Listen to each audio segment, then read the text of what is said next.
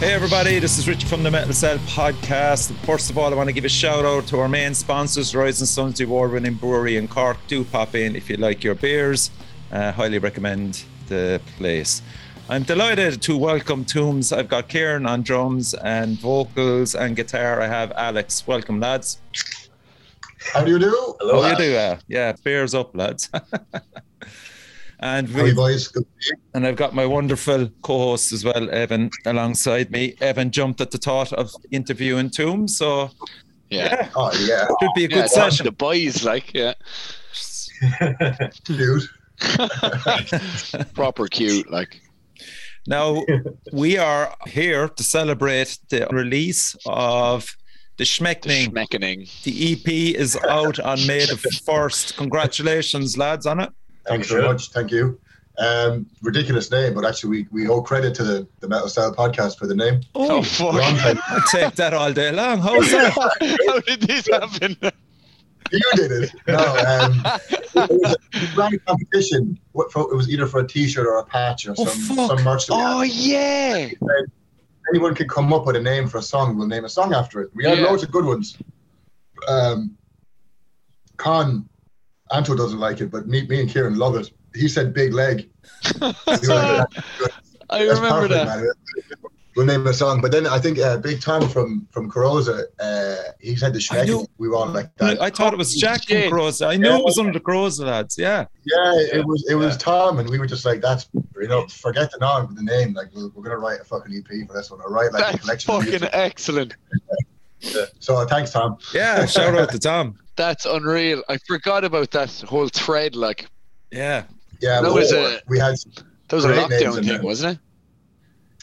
It must have been. Yeah. It must have been mid lockdown. I think it was post album or just before the album came out. It was, I don't know.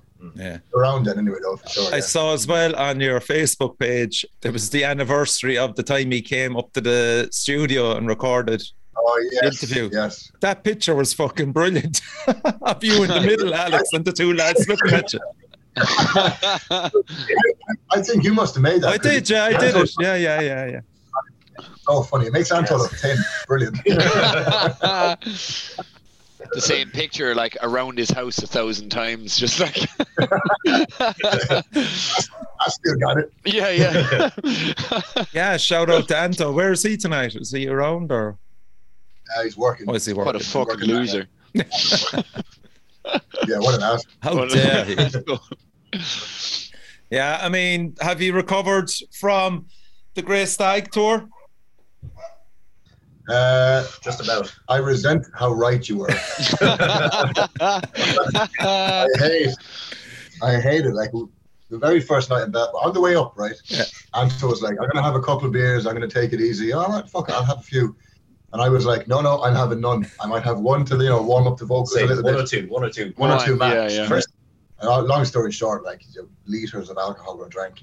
And we played a good set. We played a great set. And just got so fucking drunk and then wrestled on the way home and all that shit. The stories on Instagram were fucking brilliant. Like, this motherfucker. Me and Anto woke up.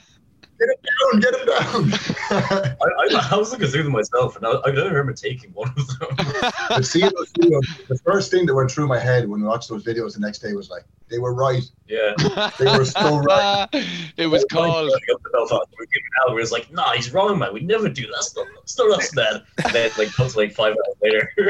Yeah, Danielle said something. Danielle said by the end of it would be crisps of men. Crisps of men, and I've never has anything made so much more sense. But that said, right, one of the worst hangovers ever, but the gig in Dublin, I don't know how, we pulled it out of the bag and played. Your inhibitions are gone. Ever. Yeah. I was like on the verge of like getting sick. Tears. I was like, am I going to cry in front of all these people? I don't know. Again? But no, it went really fucking well, and then the show in Limerick, stellar, to cap it all off, was great. Yeah. It was, a really good tour. Watching Grey Stag play every night was absolutely fucking. It was a chore, really.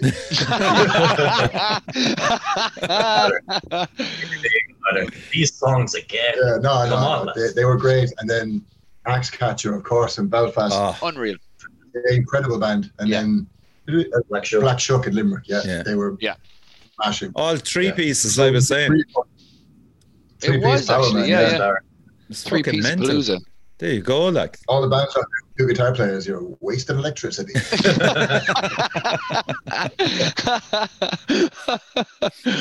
We'd Steve on the forums, and he had a right go off you. Don't hold back on Stag. Yeah, no, I think he fancies you. It's definitely one of those things anyway. Like it wasn't for it was out of fear of how much he fancies you.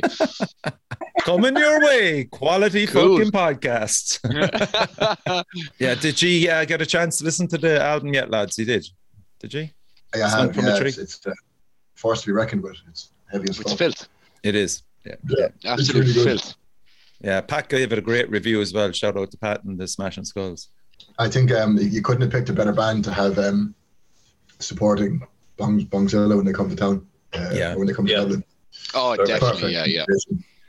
Yeah, I mean, good for them as well, man. Like, Bongzilla were one of those bands when I was like 14 or 15 and I got into it. I was like, oh, this is what heavy music can be. So to see like friends of mine supporting a band that was so influential to them as well, it's great. I love to see it. Oh, definitely, absolutely. No, I think when the album was coming out as well, it all just kind of ties in 420 together. Like there's a nice flow. Yeah, well, I'd say they knew exactly what the fuck they were doing. Like, but fair play to them. Like, it's like that couldn't have been an accident. No, they knew. No, without a doubt, planned. They knew exactly. It's the only thing they'll plan properly. Like, yeah,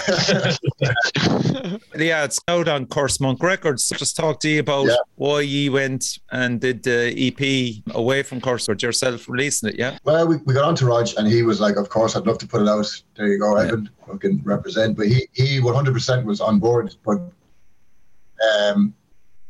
he basically he wanted to put it out, but it wouldn't have been until the end of the year. Okay. He was just pieces basically. Yeah, he has like a load of shit. That he's sort of committed to. He's a schedule, Yeah, exactly. So we didn't want to jump the queue, and I don't think he wants us to jump the queue either. So, like the songs were written in the guts of 2 weeks, and they were recorded in a day. We didn't want to kill that momentum. It was just like, you know what, fuck it, let's just get it out. Fair play. Try to promote it as much as we could. Try to get interviews and things, and a few reviews, and we've sent it out to a few places. So. Because it's an EP as well, and it was the whole thing, all of this is DIY, but it was a very DIY approach. We were like, fuck it, let's just put it out. I don't like honest. I think we kind of decided as well that like the point of the EP was to have something, because we have enough material for another album.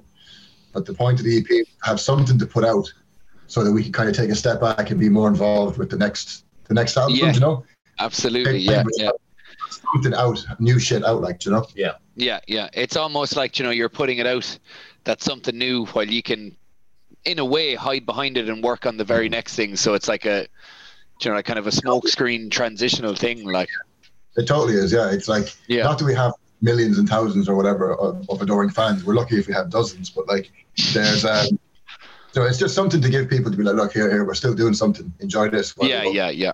Absolutely. For the rest of the year. And like a few fresh tunes to play live as well. Like we have an awful habit of like coming up with new songs and then just playing them live for ages before you record them. Like they had like 2 long songs, yourselves probably, 2 long songs you've been playing for ages that are nowhere near being recorded. We were like, do you know what? We should stop playing these. What I'm going to do is I'm going to play the opening track of the EP, I should say. This is Anvil Crawler.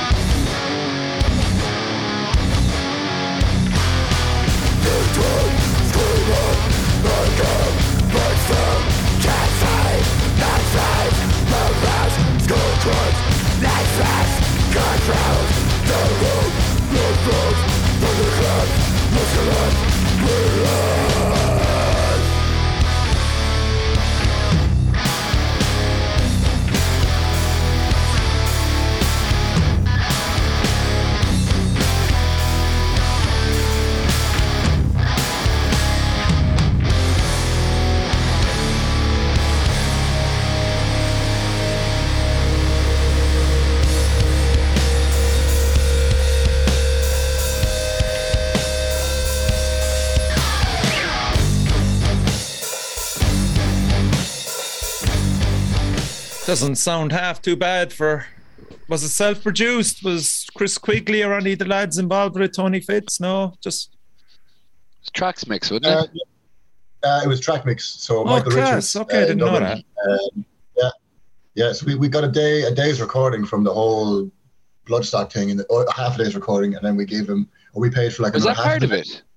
Yeah, yeah. I didn't know that at all. I didn't know there was a recording thing with that with track mix. They were like, "Here, look, you got a half day recording with track mix." I'm like, "Okay." So we paid him for a half day and did a full day basically that way. Yeah. Managed to do 3 songs, but he has a serious amount of gear, like a lovely, like just walls of amps and cabs. Yeah. And is it quite a small studio? I've never been out there, but I've seen it's literally just 2 rooms, isn't it? Through double doors and then. Yeah, it's pretty much like a small, like a granny flat kind of a thing to the side of his house. Yeah. It's great though for this kind of stuff. I think Crewcon recorded there, and it was. Yeah, I think I might be right in saying that. Is that where Tom did it? Where he did everything in fucking one take? Man, speaking of one take, this guy did pretty much. I think we used the first take. Wouldn't doubt him. He just nailed it. Unreal. Yeah, good man. Did you do him live? Was it, or did you have tracks that you went in? Well, we knew from the last time doing the album, we knew we didn't want to use click tracks. So we just practiced the fuck out of the songs, and then we went in. He just nailed them. And once you have a good drum track, we did guitars and bass. Absolutely. I think actually Axel might have used his bass tracks for the scratch track. He mostly did actually. I think he overdubbed like 1 or 2 bits. Yeah. But a lot of basically mostly live, and then we scratched the guitars and redid the guitars and did. We just left and right. It was only 2 guitars. Like stuff on the album is up to there's 6 tracks. It's like Smashing Pumpkins, loads of tracks. Yeah. Left and right, and then sort of blend them in for center. Yeah. Jesus. Really minimal. I think Anvil Crawler has that, because when I was listening to it today, I was just kind of like, it's as if Florida Man went on holidays in New Orleans. That's great. I thought there was something about it. I was like, yeah, that's just, I had this vision of fucking Florida Man in making absolute bits of New Orleans. A bad holiday. We're all this, the 3 of us are of that whole New Orleans, Crowbar. Yeah. I Hate God. We kind of, I tried to bring in it with the guitars right in that one. A little flavor of Every Time I Die and a little flavor of sort of Dillinger in there, but then trying to make it as sludgy and nasty as possible. Which sort of you'll hear anyone that listens on the outro. There's these disc sort of chords. Yeah. But it's pretty loose. Do you know what I mean? Yeah. It's not. Not that it's. Well, I like to think it's not sloppy, but it's. No, I know what you mean. Yeah. Yeah, without the click track, there's a looseness. It's sort of I don't know. It's a naturalness, an actual natural flow to things rather. Yeah. And to be overly robotic, because I think that the quest for perfect can actually ruin some things. We'd be there's a certain level of sounding. Yeah, exactly. There's, even with mixing, there's a certain level of you want it to be the best it can sound, but also you don't want it to sound. Keep the rawness. Yeah, keep the rawness, and it's a fine balance of something being produced too much and it being too raw. Yeah. And we were just listening to Knock Loose, and I just don't like it. I don't like the new Knock Loose stuff is not for me. It's so overproduced. The one that has God Knows on it, and it came out 11 months ago. It's so overproduced. It's too much. For a hardcore band, you're just where's all the raw energy gone? You can tell it's so much. I think with No, I like.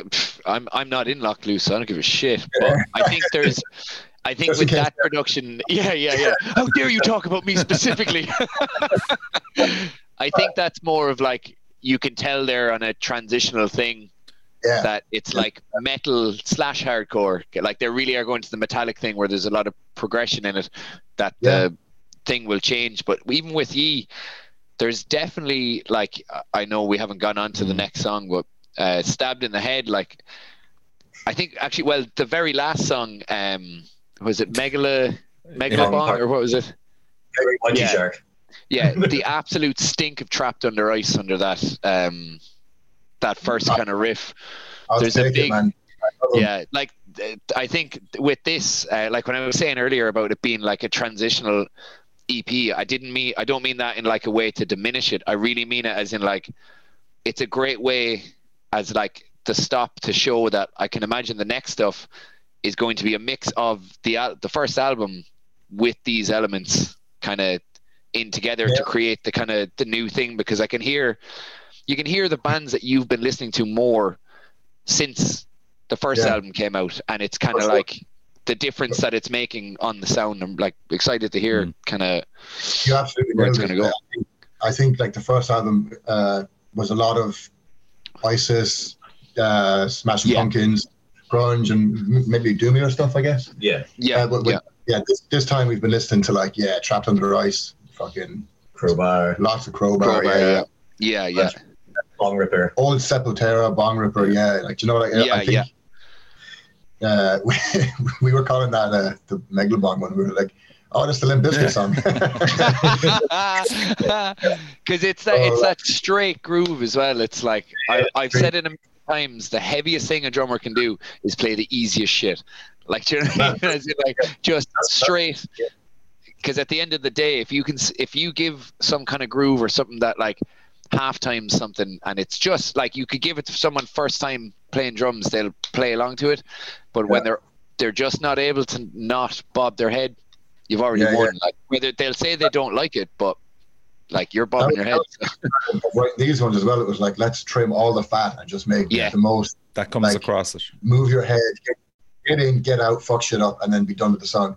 No fucking. No, it's just like, here's a metal song. Here's another one. Here's another one. Goodbye.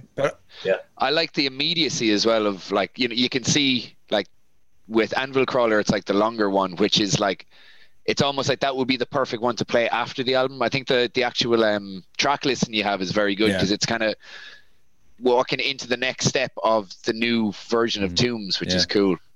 That's totally Anto on the track layout.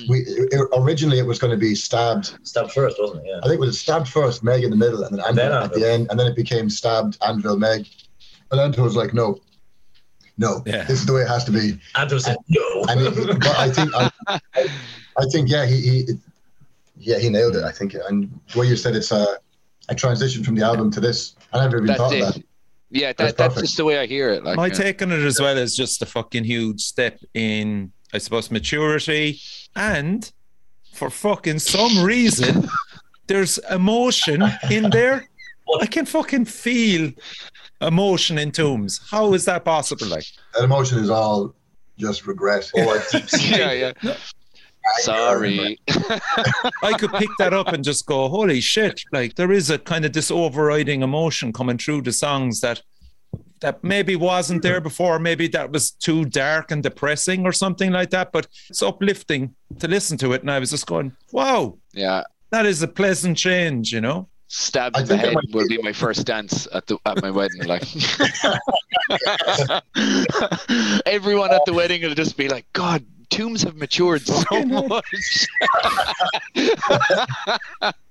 I guess the emotion thing, again, go back to the guitar tracks, like just be like 2 tracks, that's it. Like nothing's kind of squashed. You can kind of hear everything's going on. The chords that are blooming, like they're not the most complex chords, but there's enough for them to kind of bloom out, if that makes sense. And I've become more comfortable with doing vocals, and then his vocals as well.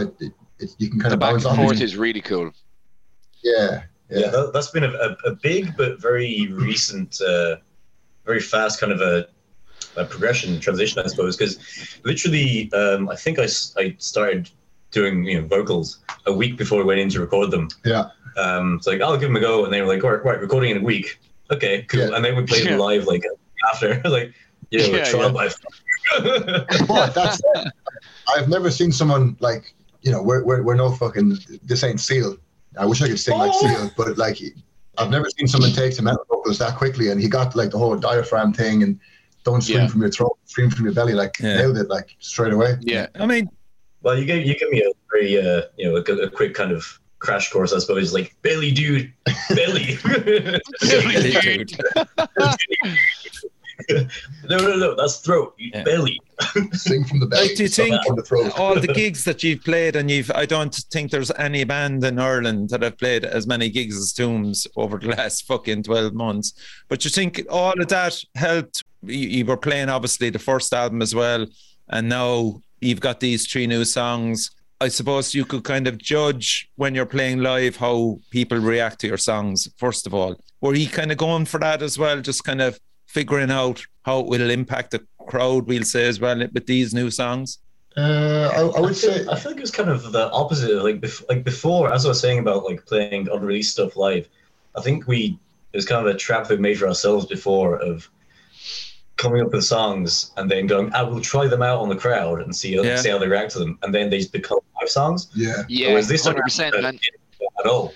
I mean, we did play Anvil once before. We haven't played the other. We played 3 of them live, but then we were like, let's not play them and wait till they're actually fucking released. Like, I think played the 3 of them. So that was a little taste of getting that direction, but like, I mean, they got a good reaction. I remember like the bit in the outro of Meg 2 where there's like cymbal wash and the guitar it's like an elongated part. I saw one guy just in the middle of the crowd just like, oh, fuck. Yeah. But I think as well, like the older songs from the album, you can kind of see, not that we're sick of playing them, we're playing some older songs we haven't played in a long time in live shows now. And they're fun to play again. It's not that we're sick of them, but there's certain sections in certain songs, like Zipperface, for example, the outro. Every we play that, you can just see people be like, "Oh, right, it's like that, is it?" Yeah. Okay, here we go. This is Stabbed in the Head, Evan's wedding song. If he does decide to go down that route.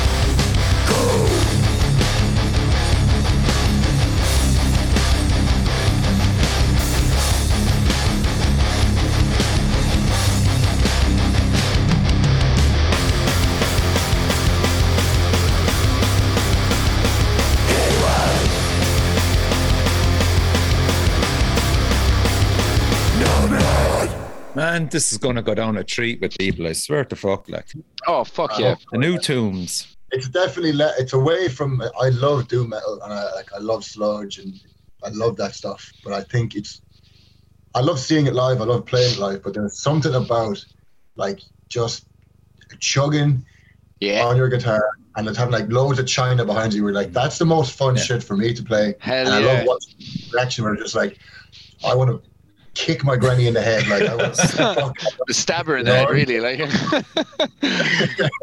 Stab her with a dog. No, you can tell that you've been watching fucking put Hate 5-6 on play whatever comes on next. It's like that song, my dudes are coming over to my side.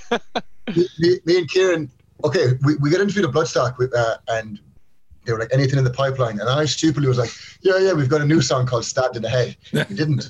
We had the name of the song. We had the title of the song ready, like that's it. Yeah. So it's been like months, and we were kind of getting ready for the EP, and myself, we were in Anto's house, and that's where we practiced, like, and Anto was cooking dinner, and I was showing the lads some Nails tune. Can't remember which one it was, but it's off Abandon All Life, and Anto's making dinner, so I was like, Kieran, do you want to go and rip off Nails and write Stabbed in the Head? He's like, oh yeah, okay. Right. Oh yeah. So like, not that it was the very first riff we came up with. Obviously, you know yourself, you kind of jam away, but that was the template, like directly inspired by Nails. Like especially the end that like where it chugs and then it chugs more. That was totally Nails, like totally. And like Todd Jones. Within like probably half an hour, pretty much had the bones of the sound. It was at the time. It's this time. You know yourself, Evan, as well, and I know Richie used to play as well. Like you have these moments where you're just like crazy inspired, and it might last a week. It might last an hour. But at this particular time, it was just they were just coming out. We didn't have to try flowing out. I still think like they're actually really uplifting songs. Do you understand where I'm coming from? And they come from a place of having fun. Like, yes, the whole point there you is go. Like, you can feel that. Yeah, I'd actually 100% agree with you. There's like again, like even what you were saying about writing them, like with the immediacy of everything. There's something very like, just like take it for what it is, enjoy it. Yeah. You know, whereas when you're doing a lot of doom stuff, it's almost.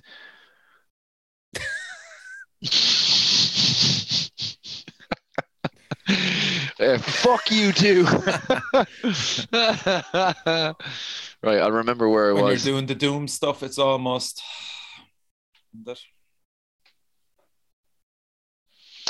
Yeah, I was going to say it's almost more of an investment to listen to. Right, I'll continue on where I was. Can you hear me? Yeah. Go ahead. Yeah. It's like with the doom stuff, it's like more of an investment to have to listen to, not in like have to listen to, but when you have things like this, there's a lot more of like immediacy and fun to it, where it's not, you don't have to kind of like prepare it. With doom, totally. It's like, you really have to be like, right, I'm going to sit down for the next, even for one track, whatever, a lengthy amount of time, and it's a mood, it's heavy. But like, you really got to think when someone passes you that fucking aux cable, being like, "Is this 12-minute song?" Like, oh wait, no, it's like, I love a lot of doom shit, but I play one song. I just want to play all of Dubstep. Yeah. It's the same with like writing and performing as well. Like, having like long songs. Like, you got to practice your set, and you got like a couple of hours before you have to leave Anto's house. I was like, okay, we can do like 2 run-throughs. It's not almost like 10 minutes long. We do those songs. It's like, okay. It'll only take like a minute to play them. So, But there was a sense of urgency about writing them. And then I think there was a sense of urgency when we were recording them, knowing that we had one day. That's what we gave us 12 hours. But that was with writing as well. It was like, let's I think we wanted Stabbed in the Head originally. The main idea with that song was to write, like a 45-second song, kind of in like the vein of You Suffer But Why, like Napalm, that kind of stuff. That was largely the inspiration, like early Napalm, write like nasty, grindy stuff, like Brutal Truth, that kind of like that side of music, and then it became its own thing. Just looking at the closing lyric, he was not mad.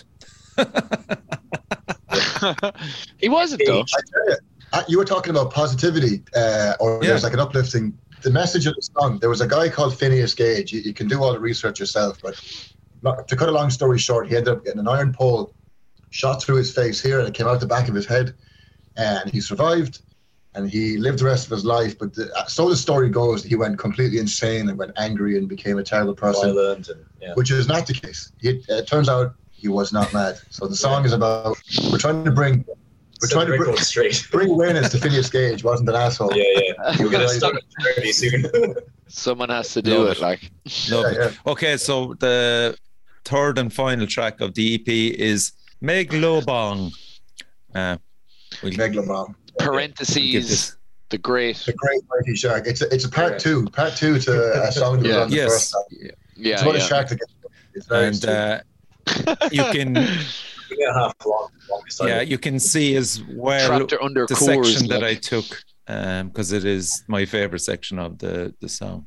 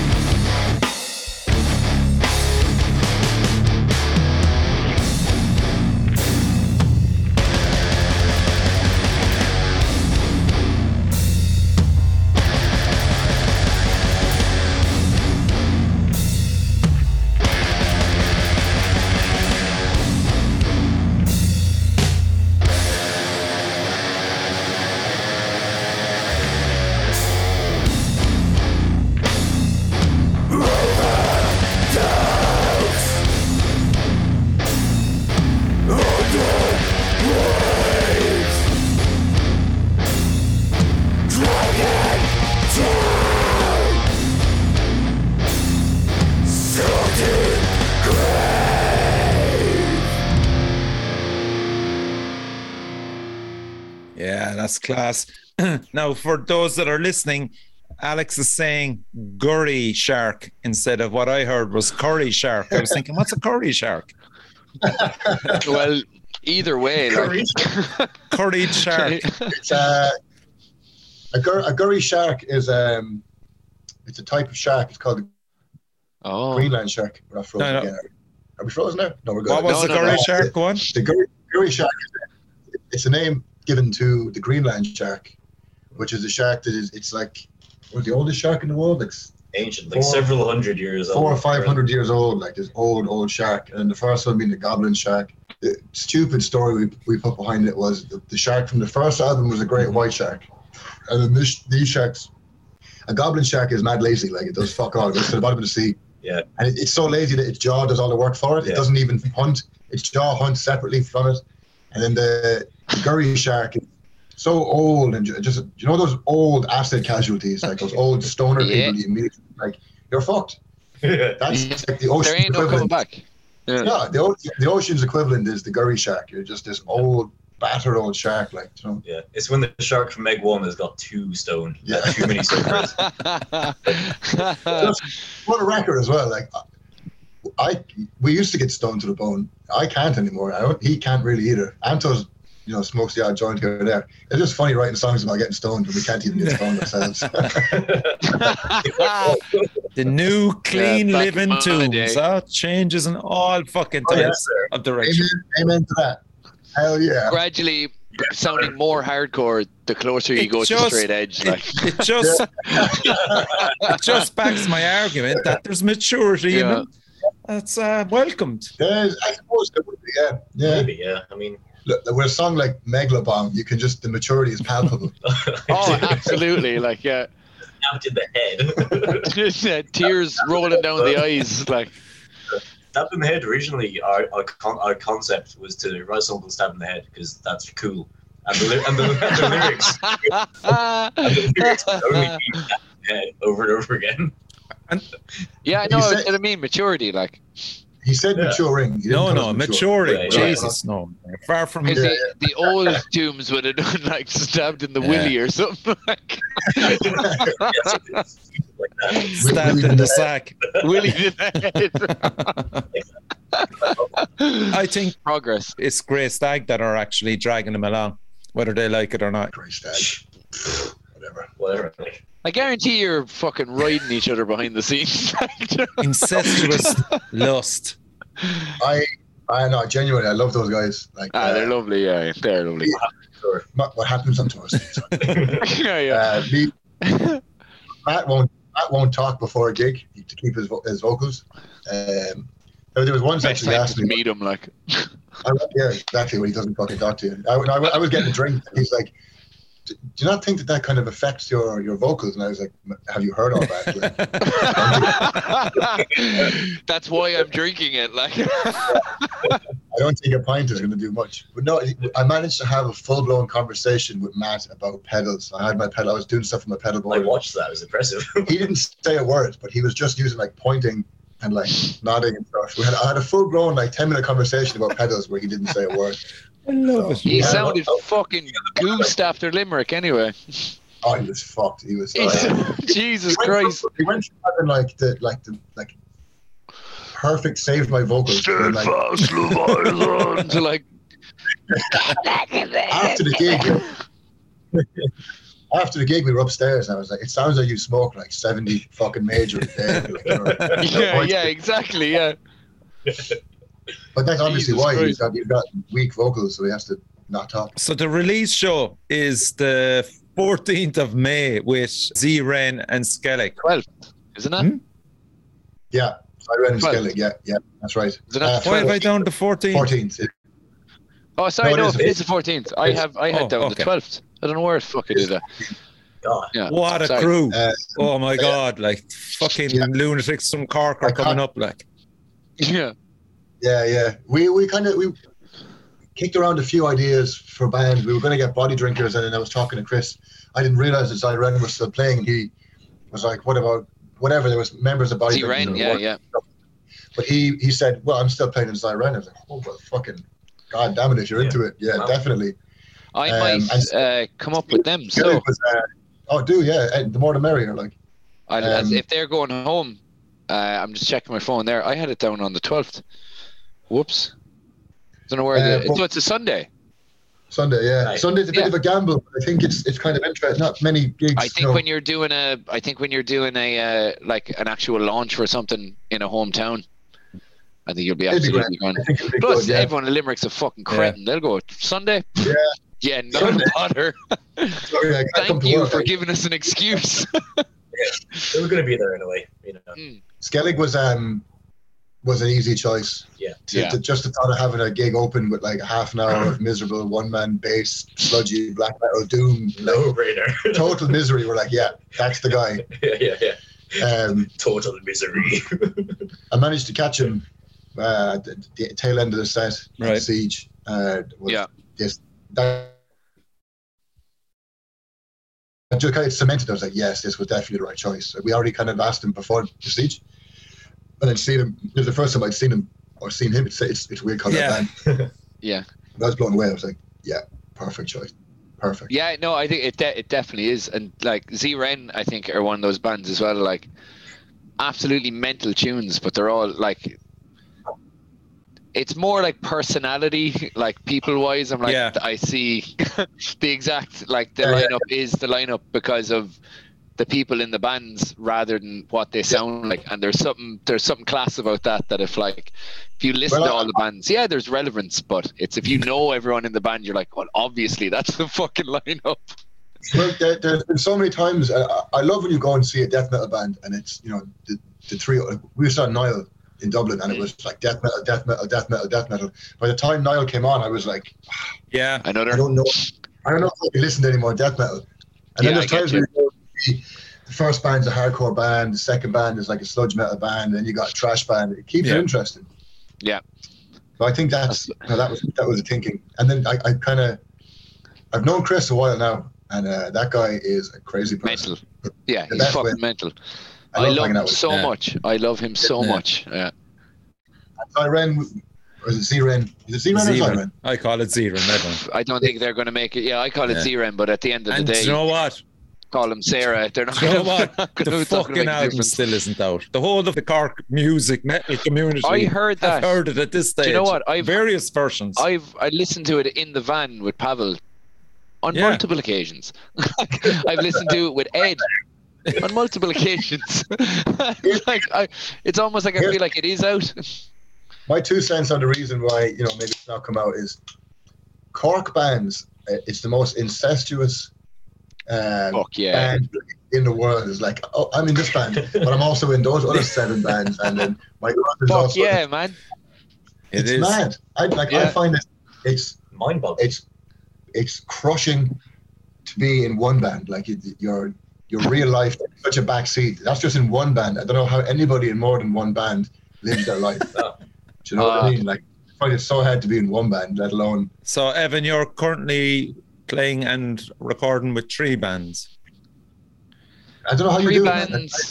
3 bands. Wait, 1, 2, 3. And Dead stand Cult, in for Metal Cells, full-time job as well. So that, for every software, whenever if they want me again, I'll do it. Like, it's one of those things that, like, after the pandemic, never want to go through that again. So I'm just going to overdo it. But the thing is, I will never say yes to something that I'm not 100% into. That's like, and can actually plan the time out, I guess. Like, I have 3 bands that I practice with once a week. Fucking no money. Do you think Uncultivate's pay any of us? Like, it costs money to get the fucking cowboy shit. But that was fun. Yeah, we have another show to announce soon enough anyway. And we'll have more and we'll have videos and all the good stuff. But like, I guess with anyone that's doing a lot of stuff, it's one of those things that it's very easy if you're in a pub, someone goes, "Oh, I'm going to start this band." They're like, "Yeah, I'll play." But then you've said yes to 10 people and you're trying to do everything. Something's going to suffer, which is why I got Kenzie in on Dead Cult, because I knew I had more stuff I was going to be taking on. I can't physically be in so many places at the same time, so got Kenzie involved in that, so I can kind of do other things as well. Do you know what I mean? Kenzie plays bass for Z-Ren. Z-Ren, he does, and Uncultivates. Yeah, I don't know how something about Cork. There must be something in the water. And another band that you'll hear about very soon that has members from other bands in Cork, and it's unbelievable. I find it hard, like I said, hard to be in one band. We should start another TOOMS band. Yeah, TOOMS 2. Two-meter. We're actually in 2 bands. So let's talk about, because there is a Dead Cult announcement, and it's in relation to TOOMS, Eponum, Partholon, and Third Island, which is May the 27th. Fuck yeah. And that's going to be special. That saves me travelling up to Limerick on May the 14th. We will play. We'll play the EP pretty much. We'll treat like the Partholon show similar Great to the EP launch. I guess we'll do the same set. I'd say so. We heard it first. We'll do the same set.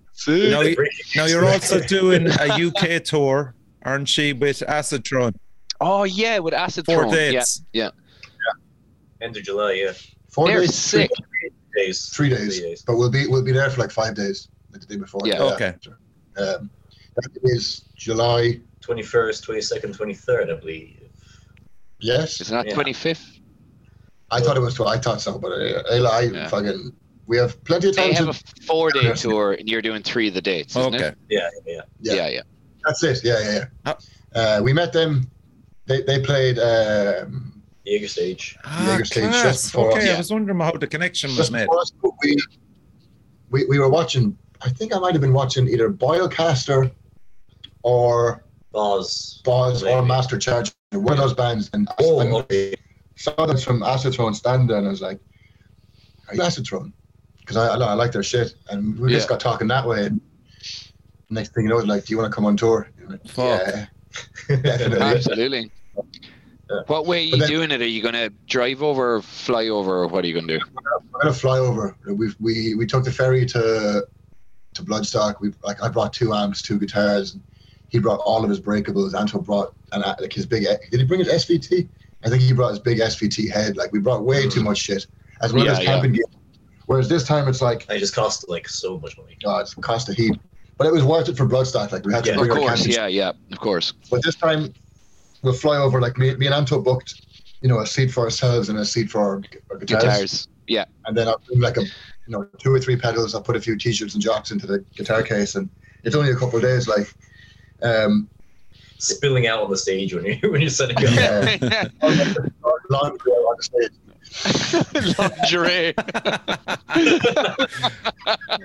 Imagine the clothes line up behind TOOMS, like with a pair of jocks on a fucking t-shirt. Like, it's like lingerie with TOOMS in the Live Laugh Love font. Like.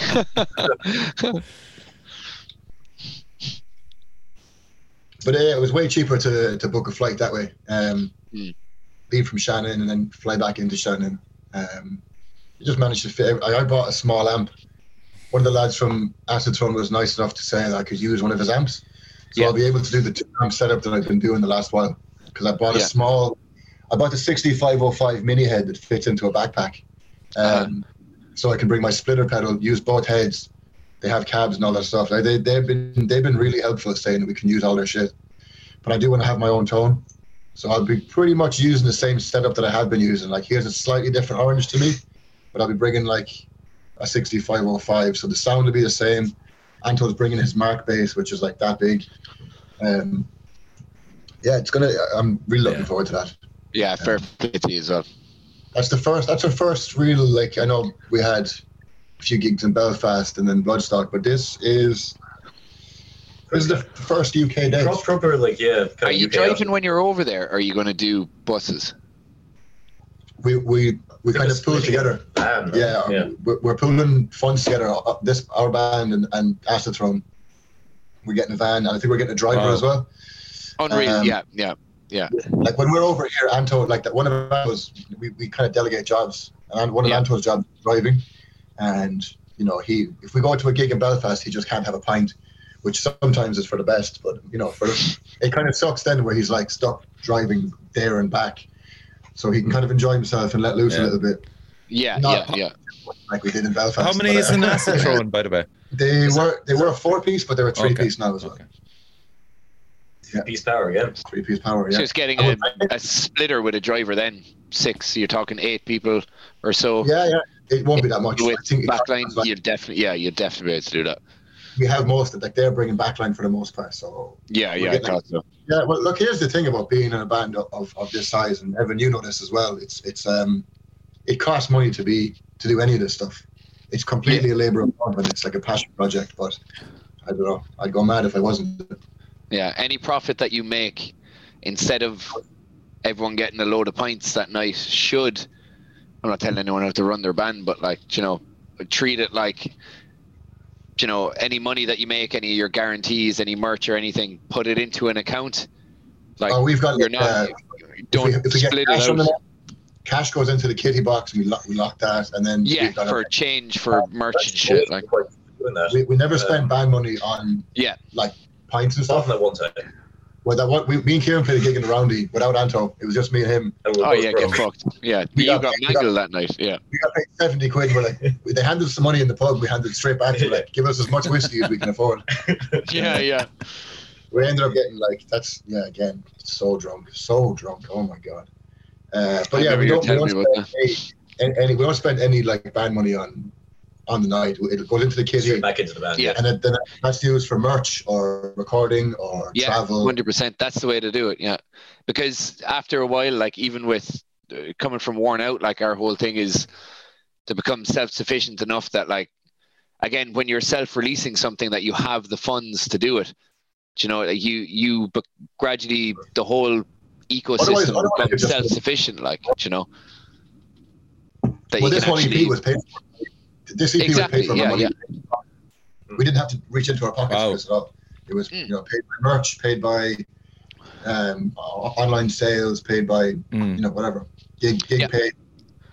But this is the other thing then, when like we'll say, you know, when you're getting say if a label or whoever is like, hey, I want to release your next thing or whatever, like there's a lot more leverage in yourself, rather than you might get a lot of people thinking like, oh, a label or whatever. It's like that might not be the best thing for you. Like, Joe, fair play, Curse Monks. I'm not like saying Curse Monk or anything like that, but every band has different views of what they wanted to do. I think he made the right choice with not just doing it through Curse Monk to make it easier, because you had what you wanted to do, you know, and doing things exactly your way and being able to fund it. If Raj had, let's say, a gap, time to do it earlier, put out now, we would 100% put out with him. We had it. Now, don't get me wrong. I spent, like, I don't know, weeks sending it out to people and record labels, and we got you know, some people biting back and some people saying, you know, whatever, we could put it out, and you know, things just didn't line up the way we hoped. We just like, you know what, fuck it. Let's just put it out ourselves, and I think it's going to be good. I think it's going to be fine. And you can get a hard copy of it as well, CD. We'll have a CD for it, and digital and CD. The plan was to press it on 7-inch. That's not. We might do it. 7-inch. You know, like we had a bit of a notion to do that, right? Like a 7-inch, if it's a single, like a vinyl, like, you know. But I think we would have to do a pre-order for that. I don't know how much interest is there for 7 inches. I know people. I would have said if you put it on a 10, because it'll sound better on a 10 too. Like if you're trying to condense it into a 7, like you could even do a 10 one side 10 and then put maybe some stuff from the other EP, or like maybe I don't know, well, not other EP, but we had thought put something from the other side. We had thought to print, because we've never put the album on vinyl. We thought about putting the album on vinyl, and then with the space that's left, it's like 42 minutes one side, and then the B side would be the album and the EP.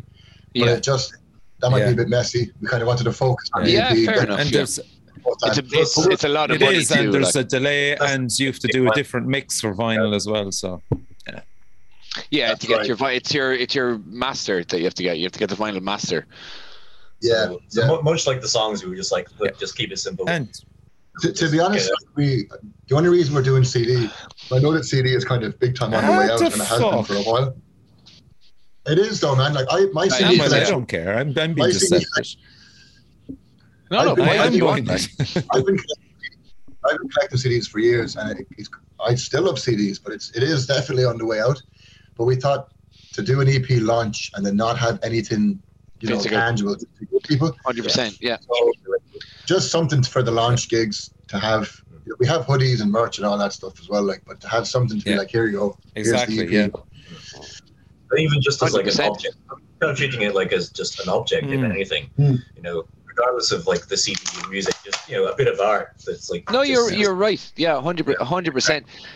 Instead of like only like, you know, just doing it digitally, I guess. But you're like having something physical. Yeah, you know what I mean. Having something to actually see the artwork. Anything, like even if you did tapes or whatever, like we we'll never do tapes. See, this is the thing. It's like tapes, I feel, are like we contemplated at one stage. There was a label that we were talking to about releasing Waste on tape. It didn't work out, but it was like one of those things being like, you know, the reason we release and we will continue to release on vinyl is because, like, as an actual, it's just superior quality. Whereas with tape, it's like if you want to buy something as like, here's a cool thing to put on your wall or whatever, sick, and that's the kind of the way I've started thinking of it. It's not actually it's not actually like to listen to it. It's to say you have it, which is fine. Collector's items are collector's items. That's it. Yeah, that's. You're going to be left with fucking load of boxes of tapes, man. It's a nice romantic fucking old school idea, but ultimately the reason why people were buying tapes back when I was around was we couldn't afford CDs. Hardcore stuff though, man. People are like, there's a lot of labels that are lobbing out tapes and people are all over it. And I think honestly, it's not an audio thing. It's definitely just a collector's thing to be like, oh, it's someone's tape, and they're so fucking cheap. They're so cheap. It's not a risk. It's not a risk, you know. Exactly, it's no risk at all. Yeah. So it's like if people that like our stuff want it on tape, we were like, whatever. If they do, they do. You know, we had kind of started talking to a label, but didn't kind of work out in the way that we had wanted it to. Or like, so instead of just doing it for the sake of it, we didn't do it at all. But it was like, I don't care if I have one or not. I'm sure I have like, two of Gallett's cassettes behind me. Yeah. You have a whole jacks. You can take a shit in Richie's house and look at loads of tapes on the wall while you're taking a shit. It's class. I will say, actually, the only genre I think that gets away, other than like hip hop, like in metal, like black metal belongs on tape. Yeah. Black metal, I get it. It probably fucking sounds better as well when your tape gets tangled in the tape recorder. Black metal then sounds way better. Lure In, they're a band that could do shit on tape just because they can do whatever they want, really. Like, but I think they would sound, not even if they sound good, I'd buy a Lure In fucking tape for sure. But I think what you said there about having like a tangible thing to, like, you know, especially at a launch, it's like, here's a thing that you can bring home, a physical. Like this is why we're here, like, yeah, exactly. Like digital with WAV now, and like you can get great, you know, audio from digital kind of platforms. But I guess that's why we did the CD, because it will sound good. Like it will be like high fidelity, but there's also like a front and back. There's artwork, and we have plans for other little bits and pieces. Who did the front cover? Two of us. Boys, like, yeah. I made is it a sculpture there? It should be. It might be in the attic. I built this little sculpture. It's not there, and it's upstairs. I built a little sculpture, and it's like a smaller version of something I made a long time ago, and I thought that's kind of cool. And then from working in film, my housemate was working on. I probably shouldn't say the name of the movie in case I get fucked, but he was working on a horror movie, and he robbed a bit of the set, and it was this skull. So the skull on the cover is actually like it's a sculpt of an infant skull. So it's just like a small thing, and we thought, okay, that'd be cool. Let's do it red. He had mentioned it looked like Sepultura's Rise. Beneath the Remains, yeah. So we kind of went down that road, being like, again, because the songs are really like stripped back, meat and potatoes, like, you know, trim the fat, make the most metal thing possible. Yeah. So tried to make the most metal album cover, put a skull, make it red, you know, and the back cover. Okay, there it is there. Can you see it? There it is, yeah. Now, look at me. Very fancy. So yeah, we photographed that with what lens did we go with? A Nokia 3210. Yeah, no, honestly, we used like really nice lenses. Tried all this stuff. Heaps of editing went into that as well. Like, so that was us, and then Kieran did the text on the side. Yeah. Kind of ripped off typo negative on that one. Class, with the green on the side. Yeah. Our plan was originally to do like an X-Files kind of typewriter font. It was going to go in like one of the bricks, but it just like it sounded great in our heads, and then, you know, it just looked gammy. Sometimes I did. It didn't look right. Yep. The back cover is a photo that our buddy Jake Casey took. He came out to go on Kilkenny, huh? Go on, the boys. Go on, Jake, my man. He came out to a TOOMS practice once. He hasn't been since, but he took a load of photos. I should show you the photos, you know, privately sometime. They're pretty insane. But this is the most kind of wholesome bit. This is before the chaos. Yeah. I love that you can see there's like a plate and a beer for whoever's looking at the CD. Yeah. It's like dine with TOOMS. It's like an invitation to come and hang out with us. Yeah. Oh yeah, I see it. Yeah. Jake, like. That's the night Anton makes his own wine, and he made like 5 liters of blueberry wine, and we drank every last drop that night. Blueberry. I can imagine the fucking colour it was coming out the next morning. Oh, stop it. Crying blueberry tears. Lads, Purple Rain, blueberry tears. I must say the EP is fantastic. It really is. It's just uplifting, brilliant, hefty version of TOOMS in 2023 that I absolutely love, and you'll have to agree with that, Ev. Yeah. Thank you. Yeah, 100%. It's fantastic to see it, and fair play to you for doing it on your own backs as well. Just want to remind everybody, so May the 14th is in the Pharmacia with Z-Ren and Skellig. Then we have the Dead Cult one on May the 27th, so Partalon, Eponym and Third Island are going to be the guests on that, and that's going to be absolutely outstanding. Yeah, that's good. I'm really looking forward to that. Yeah. I'd be very surprised if this one doesn't sell out. Like that'll be a full, over capacity. Like we're not. I fucking love Partalon, and every time they've played whatever this planets haven't aligned, so I've never managed to catch them. You're in for a treat. I cannot wait. Yeah. Just for people as well, we finally set up an Eventbrite for the launch. So if you want to get tickets online, there's tickets available. There should be a link somewhere. I'll put it on the link on this on YouTube anyway. Yeah. Oh yeah, there you go. You got tickets online. Get them while they're hot. Get them while they're cold. Just whatever you do. They're toasty. Get them. Get them while they're toasty. So the Shmeckening is out on May the 1st. Check it out on the TOOMS Bandcamp page. As I said, there's digital and physical copies. Lads, thanks a million for joining us, Kieran and Alex. Much appreciated.